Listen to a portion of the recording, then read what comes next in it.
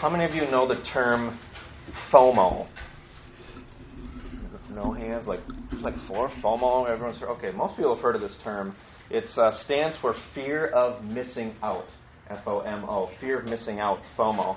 And this was something that became popular in 2004. There was this person at Harvard that wrote an article, I can't remember the magazine, but they wrote about it, about this sense that people have that they're like missing out, that there's something going on that they're missing out on wherever they are. It's like, well, I'm doing this thing, we're all sitting here, but it's like, what are we missing out on because we're here? And sometimes in business terms that's called opportunity cost. If you take this opportunity, what opportunities are now left closed to you? But fear of missing out has become really difficult with social media because other people's lives are just published for us to see and are easily accessible. So we can be sitting, having an awesome dinner, or being an awesome party, or just being with people that we really love, and looking at our phones and seeing all the things that we're missing out on. Like, oh, this friend is at this birthday party. Oh, this friend is on a cruise. Oh, this person is at this new restaurant trying it out. And it's like, man, I'm missing out on all those things. Like, sure, I'm here doing this thing, and it's okay, it's great, but I'm missing out on so many things that other people are doing.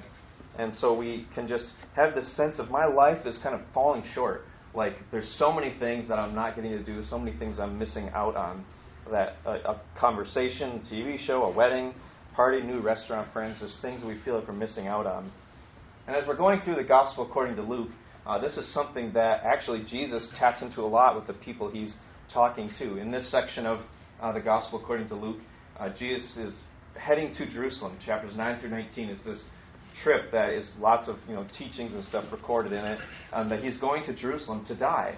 He's maybe taking a week. It'd take a week if he went straight there, but it seems like he's stopping at a lot of places along the way. He's sending his disciples out ahead of him, telling them, hey, the kingdom of God is coming, and they're preparing the way. And he goes to these towns and he teaches people or eats at people's houses who invite him over. But he's spending this week or two going to Jerusalem with all the other people that have been going to Jerusalem for the pilgrimage of Passover, one of the 3 feasts each year that people of Israel would go to Jerusalem for if they could. And so all these other people are going with him. And there's a crowd of people that are kind of maybe interested in Jesus, have heard about him, maybe been healed by him. And there's also critics within that crowd, that there's people that don't like what he's doing. They ask him questions. They try to trap him in his words. But then there's people who are committed to him, disciples who have said, yeah, this is what I'm about. I'm going to follow this guy to the end. And so he's heading there. And the way, what he keeps teaching people is God's kingdom is coming. Turn to God before it's too late. God's kingdom is coming. Turn to God before it's too late. Or use the word repent. Turn from your life you're living now, your life of you being on the throne, and turn to God and put Him on the throne. God's kingdom is coming. Kingdom means there's a king. And God's kingdom means God is king. And Jesus as the king whom God has sent. And so it's like you got to get right with God. You need to turn. And if you're going to be part of this kingdom, you got to be loyal to the king. Pledge your allegiance to Him. Surrender to Him. And in this scene that we're going into, Luke chapter 14, starting in verse 1, we find Jesus at a dinner party. He's having dinner with some religious leaders. And it's like a 4-part conversation. And it's all leading to the last part of the conversation that ties it all together.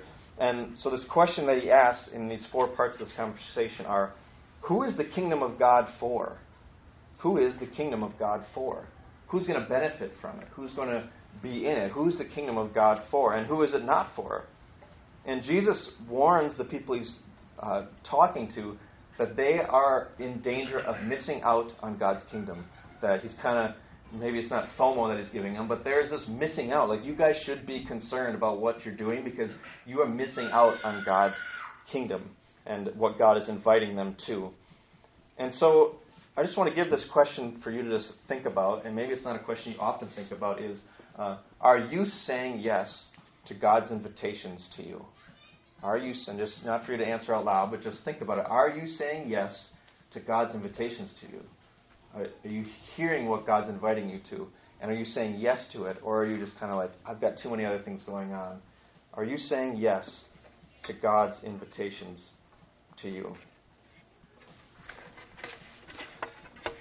So Luke chapter 14, verse 1, we read, one Sabbath when he went to dine at the house of a ruler of the Pharisees, they were watching him carefully.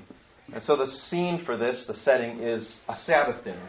And if you're not familiar with the Sabbath, it's very important for the people of Israel. It's very important in the Bible that God we're told in Genesis chapter 1, God created the world in 6 days, and on the seventh day He rested.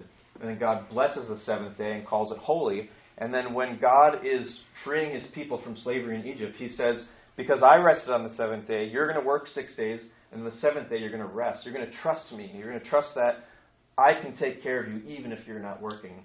And so in one passage, He grounds it in creation. I created the world in 6 days. The seventh day I rested. Therefore, you should work 6 days and rest on the seventh day. There's another passage where He grounds it. The foundation of it is for their redemption, that they're in slavery in Egypt, just getting worked hard by difficult slave masters, and then they get brought out, and God says, you're no longer slaves in Egypt. You're no longer slaves. You are free.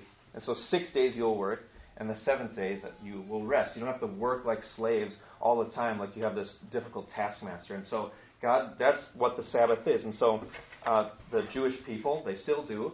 It starts on Friday at dinner and goes to Saturday at dinner for the Jewish people. And so they work very hard on Friday. You've got to get everything prepared, get all the chores done, get all the food prepped. And so that from the evening of Friday to the evening of Saturday, it's rest. We stop our work and we rest. We don't do any work.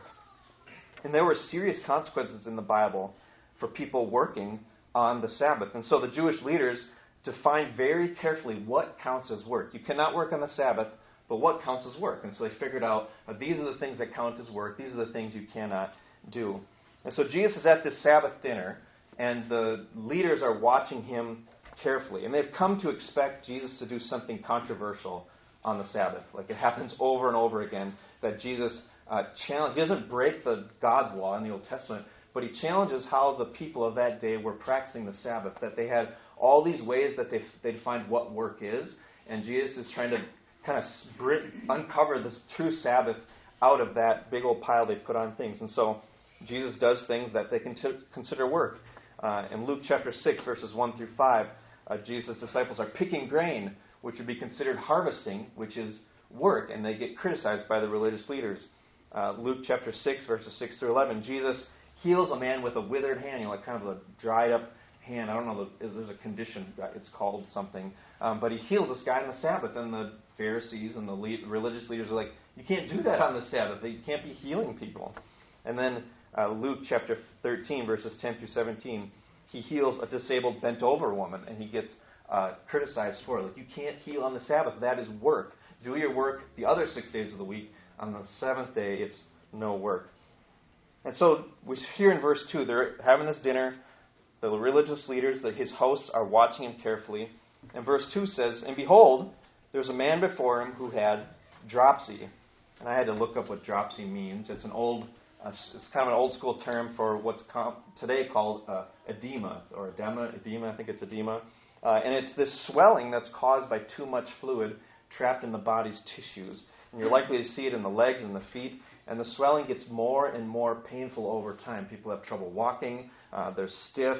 They have stretched skin. It can itch. There's risk of ulcers and infections, and there's less blood flow. So there's problems with this. And you can tell this person has swollen tissue, that their skin is in pain. Maybe they're walking stiffly, having issues moving around. But you can also see, this is just painful. So he sees this person who has edema or dropsy. In verse 3, it says, and Jesus responded to the lawyers and Pharisees, saying, is it lawful to heal on the Sabbath or not? And I find it interesting that it says Jesus responded to them. They haven't said anything. What's happening is they're watching Him closely. And so He responds to how they're watching Him carefully to see what He's going to do. There's this guy that needs healing. We've come to expect Jesus to not follow the rules. Is He going to heal this guy? And Jesus responds to that with a question, asking, is it lawful to heal on the Sabbath or not? And He asked a similar question in chapter 6, verse 9. He said, is it lawful on the Sabbath to do good or to do harm, to save life or destroy it? And He's asking this because healing is considered work. Back in chapter 13, verse 14, He heals somebody, and then the ruler of that synagogue is indignant in chapter 13, verse 14. But the ruler of the synagogue, indignant because Jesus had healed on the Sabbath, said to the people, there are 6 days in which work ought to be done. Come on those days and be healed, and not on the Sabbath day.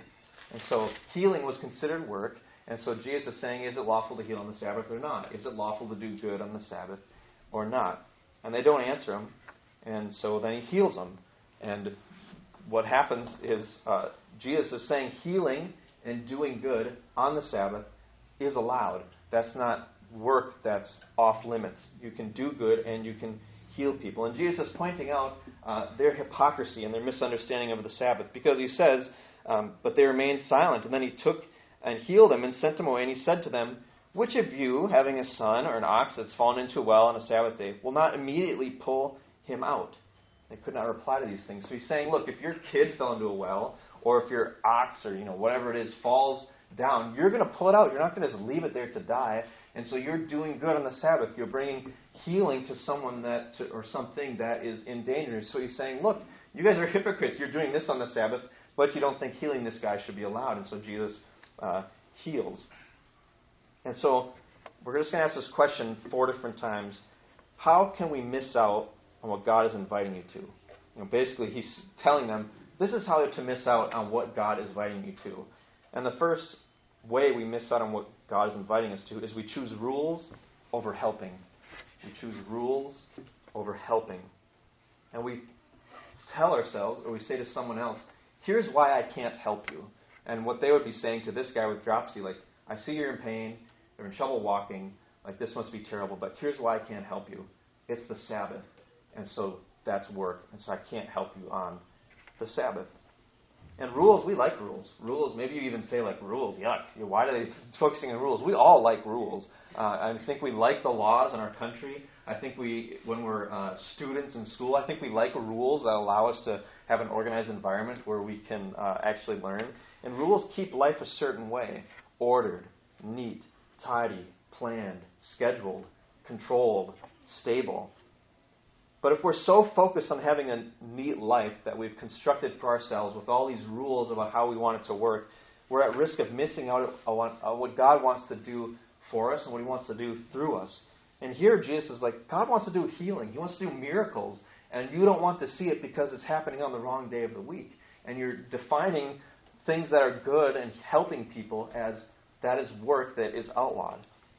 And we don't like interruptions either, do we? We don't like our schedule getting interrupted. We like life to go a certain way where we want to show up, wake up in the morning and expect things to be how they are, come home at night, have an expectation of how things should be. We like rules. We like life to be orderly. But we can let that type of order and those types of rules that we kind of make up for ourselves to be what keeps us from actually seeing God work, of seeing God's invitations to either be healed or to see healing in somebody else's life. And so we can let rules kind of box us in and box God in. Second part of the conversation, verses 7 through 11. Verse 7 says, Now he told a parable to those who were invited, when he noticed how they chose the places of honor. And so they're watching Jesus carefully, but now we see that Jesus is watching them because he notices how they're choosing the places of honor at the dinner table. And then he tells a parable, starting in verse 8. When you're invited by someone to a wedding feast, do not sit down in the place of honor, lest someone more distinguished than you be invited by him. And he who invited you both will come and say to you, Give your place to this person, and then you will begin with shame to take the lowest place. But when you're invited, go and sit in the lowest place, so that when your host comes, he may say to you, Friend, move up higher. Then you'll be honored in the presence of all who sit at table with you. And so basically somebody comes in, takes the best seat that they're, like, I'm going to get by the head of the table, or I'm going to get the seat with the best view. Maybe think of a sporting event where it's like, I'm going to sit down, and the seat's really close. Or I'm going to sneak into this play, down in Chicago, maybe you're watching a musical or in the opera house, and you're like, I'm going to sit at the front, even though that's not really where you usually would sit or where you have your seats for. And the risk here is like, that seat is reserved, please move. And then you take the walk of shame, like, I guess I'll go back to my nosebleeder sheets. You're like, okay, this isn't where I'm supposed to sit. And Jesus says, don't take the highest seat so that your host comes and says, this seat is reserved, it's not yours, please go sit back there. He says, take the lowest seat so that when the host comes, they might bring you up to a better seat. And his lesson here is don't exalt yourself. Verse 11 says, For everyone who exalts himself will be humbled, and he who humbles himself will be exalted. And so he's saying, don't seek to exalt yourself. Don't seek after honor, respect, status, appreciation. He says instead, humble yourself. Don't seek after those things. And God, in the end, will exalt you. And this is a huge theme in the Bible, and it's a huge theme in Luke. Like, if you wanted to sum up almost the whole message of the Bible, or maybe it is this. Everyone who exalts himself will be humbled, and he who humbles himself will be exalted. That's like the whole Bible. Like, God is saying, humble yourself before me. Be dependent on me. Trust me. Surrender to me. Humble yourself before me, and I'll do the work of exalting you. But if you're going to be prideful, if you're going to try to exalt yourself, if you're going to try to just be powerful and get respect and appreciation and honor, if that's what you're worried about, in the end you're going to be humbled. And so Jesus is saying, humble yourselves. And in Luke we see chapter 18, verse 14. It's going to repeat the exact same saying we see here. Everyone who exalts himself will be humbled. He who humbles himself will be exalted. And then even if we look back at chapter... actually, it was last week's passage, chapter 13, verse 30, where Jesus says, the last will be first, and the first will be last. It's this reversal that comes about, that this God's kingdom is coming, and those who are humbled, those who are last, are going to be exalted into that kingdom, and they're going to be first. While all those who weren't humble, who exalted themselves, who made themselves first, they're going to be humbled and won't be part of this kingdom. And so, how do you miss out on what God is inviting you to? The second way is we choose pride over humility. We choose pride over humility. And we're very focused on what others think of us, others' opinion of us. We fight for position, respect, honor. And we're so worried about what others think of us that we miss out on what God wants to do to us. So notice what Jesus is saying is that humble yourself, and then who's going to exalt you? God himself is going to exalt you. I'll do it. Don't worry about exalting yourself. I'll do it. Just humble yourself and follow me and trust me. And we can relate to this desire for people to think well of us, to be concerned about people's opinions of us. Because how often does someone else's opinion of you ruin your day, or maybe ruin your week? How often are we irritated when we aren't appreciated? How often are we scared someone doesn't like us, or we don't like how someone talked to us, how they could be so disrespectful and not kind to us? I love this quote from a book called Humility by Andrew Murray. He said, just as water ever seeks and fills the lowest place, so the moment God finds the creature base and empty, will his glory and power flow in to exalt and to bless. He that humbleth himself, that must be our one care. Shall we be exalted? That is God's care. By his mighty power and in his great love, he will do it. So he says, water always goes to the lowest place. So he's saying, bow down, get low, humble yourself before God, and that's where his power and his love and his glory and his grace flow to. He says, you just focus on your job, humbling yourself. Let God do his job of exalting you. We need to be like that low place that God's presence flows to. Third part of the passage, verses 12 through 14. Jesus turns to his host. It says, verse 12, he said also to the man who had invited him, and so he's like, let me give you a little lesson. Like, while we're on the topic of, me telling you guys kind of how you're missing out on things, let me tell you, talk to my host, which this would kind of feel insulting, wouldn't it? Like, you invited me here, but guess what? I want to tell you, give you some advice on your next dinner party.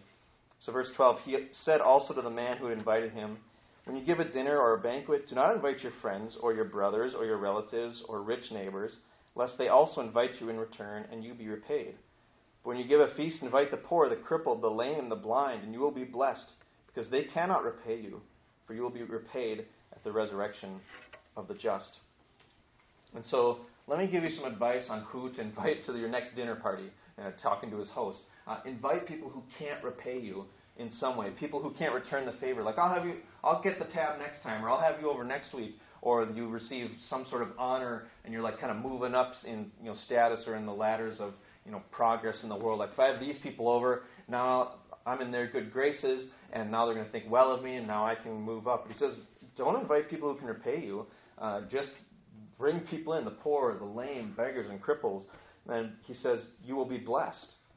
Well, why? He says, because they cannot repay you. You're blessed because they cannot repay you. And it's like, wait a second. I was inviting the people who could repay me, so I'd be blessed by their repayment. But he says, blessed are you because they can't repay you.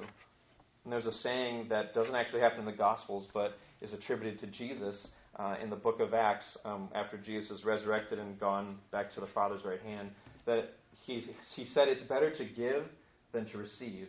So invite people who can't repay you, because it's more blessed to give than to receive. So they're not going to repay you, and that's more blessed that you're just giving to them with an open hand, not seeking to get something out of this for yourself.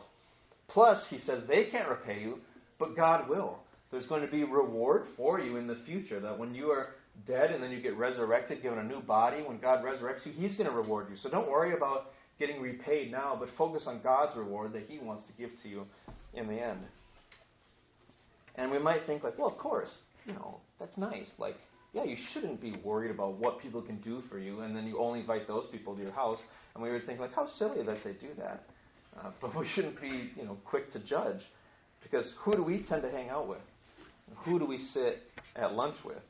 Usually it's people that are fun to be with, that are life-giving, that we can relate to. They like us and we like them. We get something out of it. This felt good to be with them. This wasn't a chore. This wasn't a duty. I just wanted to do this. It just felt good to have those people over to sit with them. And if we're honest, we sometimes send out invitations and hope that so-and-so doesn't say yes, right? Like sometimes it's like, oh, this is going to be such a great event. Oh, okay, but that person's there. So we tend to hang out with people that can repay us in some way. Usually it's maybe not like we're going to climb the social ladder or something, but it's like, these are the people I want to hang out with. They're easy to hang out with. It's life-giving. It's fun. We just get to talk, and it's not, hard and difficult. And so we can tend to do the same thing. And that's how we can miss out on what God's inviting us to. We choose getting over giving. That's how we miss out on God's invitations. We choose getting over giving. We ask, what's in it for me? We're worried about repayment. And because we miss out on God's invitation. He says, I'll reward you. That's what I want to do. Invite the people to your dinners and your hangouts or whatever you do. Sit by the person that is difficult for people to hang out with. Lastly, this is the part we read of the passage already, verses 15 through 24.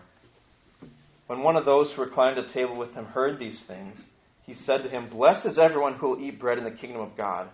And it's kind of almost like the guy's changing the topic. It's like Jesus corrects the host, and the room's kind of silent, like, ooh, that wasn't very fun. And so someone's like, okay, let's get back to the topic. Isn't it going to be so blessed when we're all eating together in the kingdom of God? Or maybe we sometimes call it heaven, the kingdom of heaven. But God's intent is for His kingdom to come to earth, so it's not just like a disembodied state, but it's supposed to be God wants to renew the whole creation, His kingdom of heaven coming to earth and bringing them back together again. And so somebody's like, won't it be great when we're all eating together? Let's just focus on that. Let's not focus on critiquing one another. We're all going to eat together at God's kingdom party. You would think that was maybe safe to say, but verse 16 says, but Jesus said to him, so Jesus is like, let me think again. Won't it be great when we're all eating together at God's kingdom party? And Jesus is like, well, let me talk to you about that too for a little bit. So he gives this parable.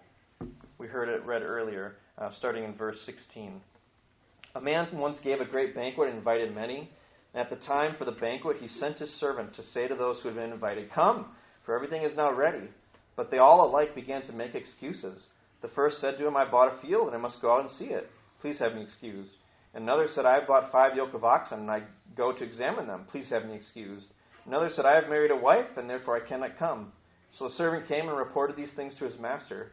Then the master of the house became angry and said to his servant, go out quickly to the streets and the lanes of the city, and bring in the poor and crippled and blind and lame. And the servant said, Sir, what you've commanded has been done, and still there is more room. The master said to the servant, go out to the highways and hedges and compel people to come in, that my house may be filled. For I tell you, none of those men who are invited shall taste my banquet. So a host making a great banquet invites these people, and when it comes time for the day to have the banquet, they have all these excuses. No, we can't come, and here's the reason. And so he sends his servant, go and invite others. And notice the parallel of what he just said. Here's the people you should be inviting to your dinner banquets. And then in this passage, who does the guy in the parable invite? He invites the blind, the crippled, the lame, the poor, people who can't repay him. And all these excuses, just they're insulting reasons not to come. It's kind of like, really? Like, I told you when it was, and now it's all ready, and you're like, I bought a field, I got to go check it out. Isn't the field going to be there tomorrow? Like, couldn't you plan it a little better? They're all really lame, insulting excuses. And Jesus is saying to them, God has invited you to his party. But now that it's here, you're giving lame excuses for not coming to it. You're going to miss out on it because of these really lame, insulting reasons. God is healing the hurting, but you don't like when he's doing it. God is exalting the humble, but you like exalting yourselves. God is giving a feast to those who cannot repay him, but you don't like the guest list. And so God's kingdom is happening. God is at work, and you're missing out on it because you have all these other focuses. You have all these lame, insulting excuses for why you don't want to get in on what God is doing, why you don't want to be part of his kingdom party. So it's your rules, your status, your repayment. That's what you're focused on. You're just focused on your rules. You're focused on your status. You're focused on your repayment. Basically, they're focused on their kingdom. Your kingdom is what you're focused on. It's all about you. You have your rules set up. You have repayment you want from people. You want to climb the social ladder. You're focused on your status. And you're missing out on God's kingdom because you're centered on yourself. In God's kingdom, God is the king, and so you can't be centered on yourself. If you want to be part of that kingdom, you have to be centered on the one who is the king, that you have to bow down to him and surrender to him. And so it's God's kingdom versus their kingdom. Now, as we think about making this personal, passages like this in the Gospels, the 4 accounts of Jesus' life, it happens very often where people are missing out on what God is doing and what he's inviting them to. It's scary because it's like, these are the people who thought they were in. These are the people who thought, if God's kingdom is for anybody, it's for us because we're the ones, we're following the rules. We've got these places of honor. We're teachers among the people. And look, we throw these parties with all of us together. Like, isn't it going to be great when all of us, religious leaders who've got it all together can be in the kingdom of God together? But Jesus shows us how easy it is to miss out on what God is doing and what he's inviting us to. These are religious people he's talking to. People who follow the rules, who do good, who give money and time, who have cleaned up lives. And the God they claim to be worshiping, trusting, loving, praying to, and waiting for shows up right in front of them, and they miss it.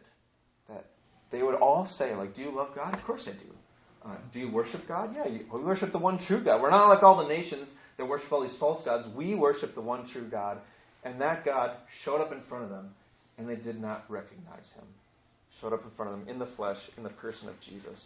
It's because they have God all boxed up. They think they know what God's kingdom is going to be like. They think they know what it's going to look like for God to show up. And it's because they've lost the heart of it all that they don't see it. They have a life centered on themselves. And there's only one of two kingdoms we can live for. God's kingdom or our kingdom. There's just two kingdoms in the world. We can't be in between. You're in one or the other. If you're not accepting God's kingdom, well, by definition, you're living in a different kingdom. There's only one of two kingdoms we can live in, God or ours. And the question is, who's on the throne? And we should ask ourselves, am I missing out? Are we missing out? Is it possible that we've gotten so focused on kind of our way of doing things, our rules, and how things work, and everything's so scheduled and orderly in our lives or in our church, that it's like we're missing out on what God might want to do, what he is doing right in front of us. If it was possible then, it's possible now. And so the question is, that we asked at the beginning, who's experiencing the benefits of God's kingdom? Who is God's kingdom for? And in this passage, Jesus says it's for the hurting, the humble, the have-nots. That just kind of worked out. You like all those H's? I was like, hurting and humble. Oh, how do I describe the third one? Ooh, have-nots. It just kind of came to me. Sorry. It's a lame gift, I know. But the first story, hurting people, they need to be healed. Second part of the conversation, those who are humble, who don't exalt themselves. And the last part, the have-nots, inviting people to the party who can't repay him. That's who God's kingdom is for. But it's not just people who are hurting and people who have not, who don't have things, but it's the humble hurting. It's the humble have-nots. That middle one connects it. Because it's not just everyone who's hurting won't automatically be in God's kingdom. It's not just everyone who has not will be in God's kingdom. It's those who humble themselves that they might be exalted. Because it's very easy to be a prideful, hurting person.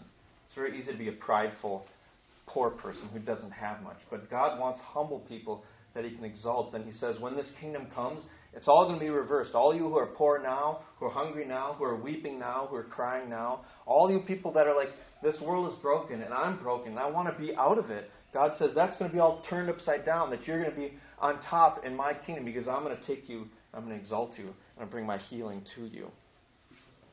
And really, the kingdom, Jesus wants to heal people who can't pay the medical bill. Like, I want all of you to have healing, and I know you can't pay for it. You can't repay me for what I'm going to do for you. And we need to be humble enough to admit that we're hurting and that we have not the means to pay for the healing that we so desperately need. We can't get better on our own. Everyone at God's party can't repay Him. There's none of us that can go into God's kingdom party and say, like, oh, what's that? God let you in for free? You got discount tickets? Yeah, I paid my way in. I paid the whole thing. None of us can say that. It's impossible for us to pay God back, to repay Him for what He wants to do for us. And everyone at God's party can't repay Him.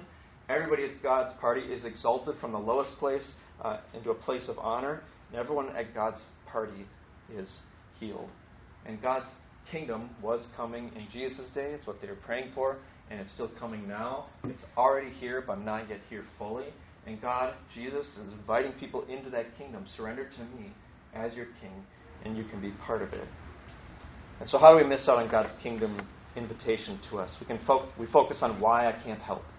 We have rules about, this is my schedule, these are tasks, these are things I have to do, so we focus on why I can't help. Second, we focus on what others think of us, that we're very concerned that are people thinking well of me. Thirdly, we focus on what's in it for me.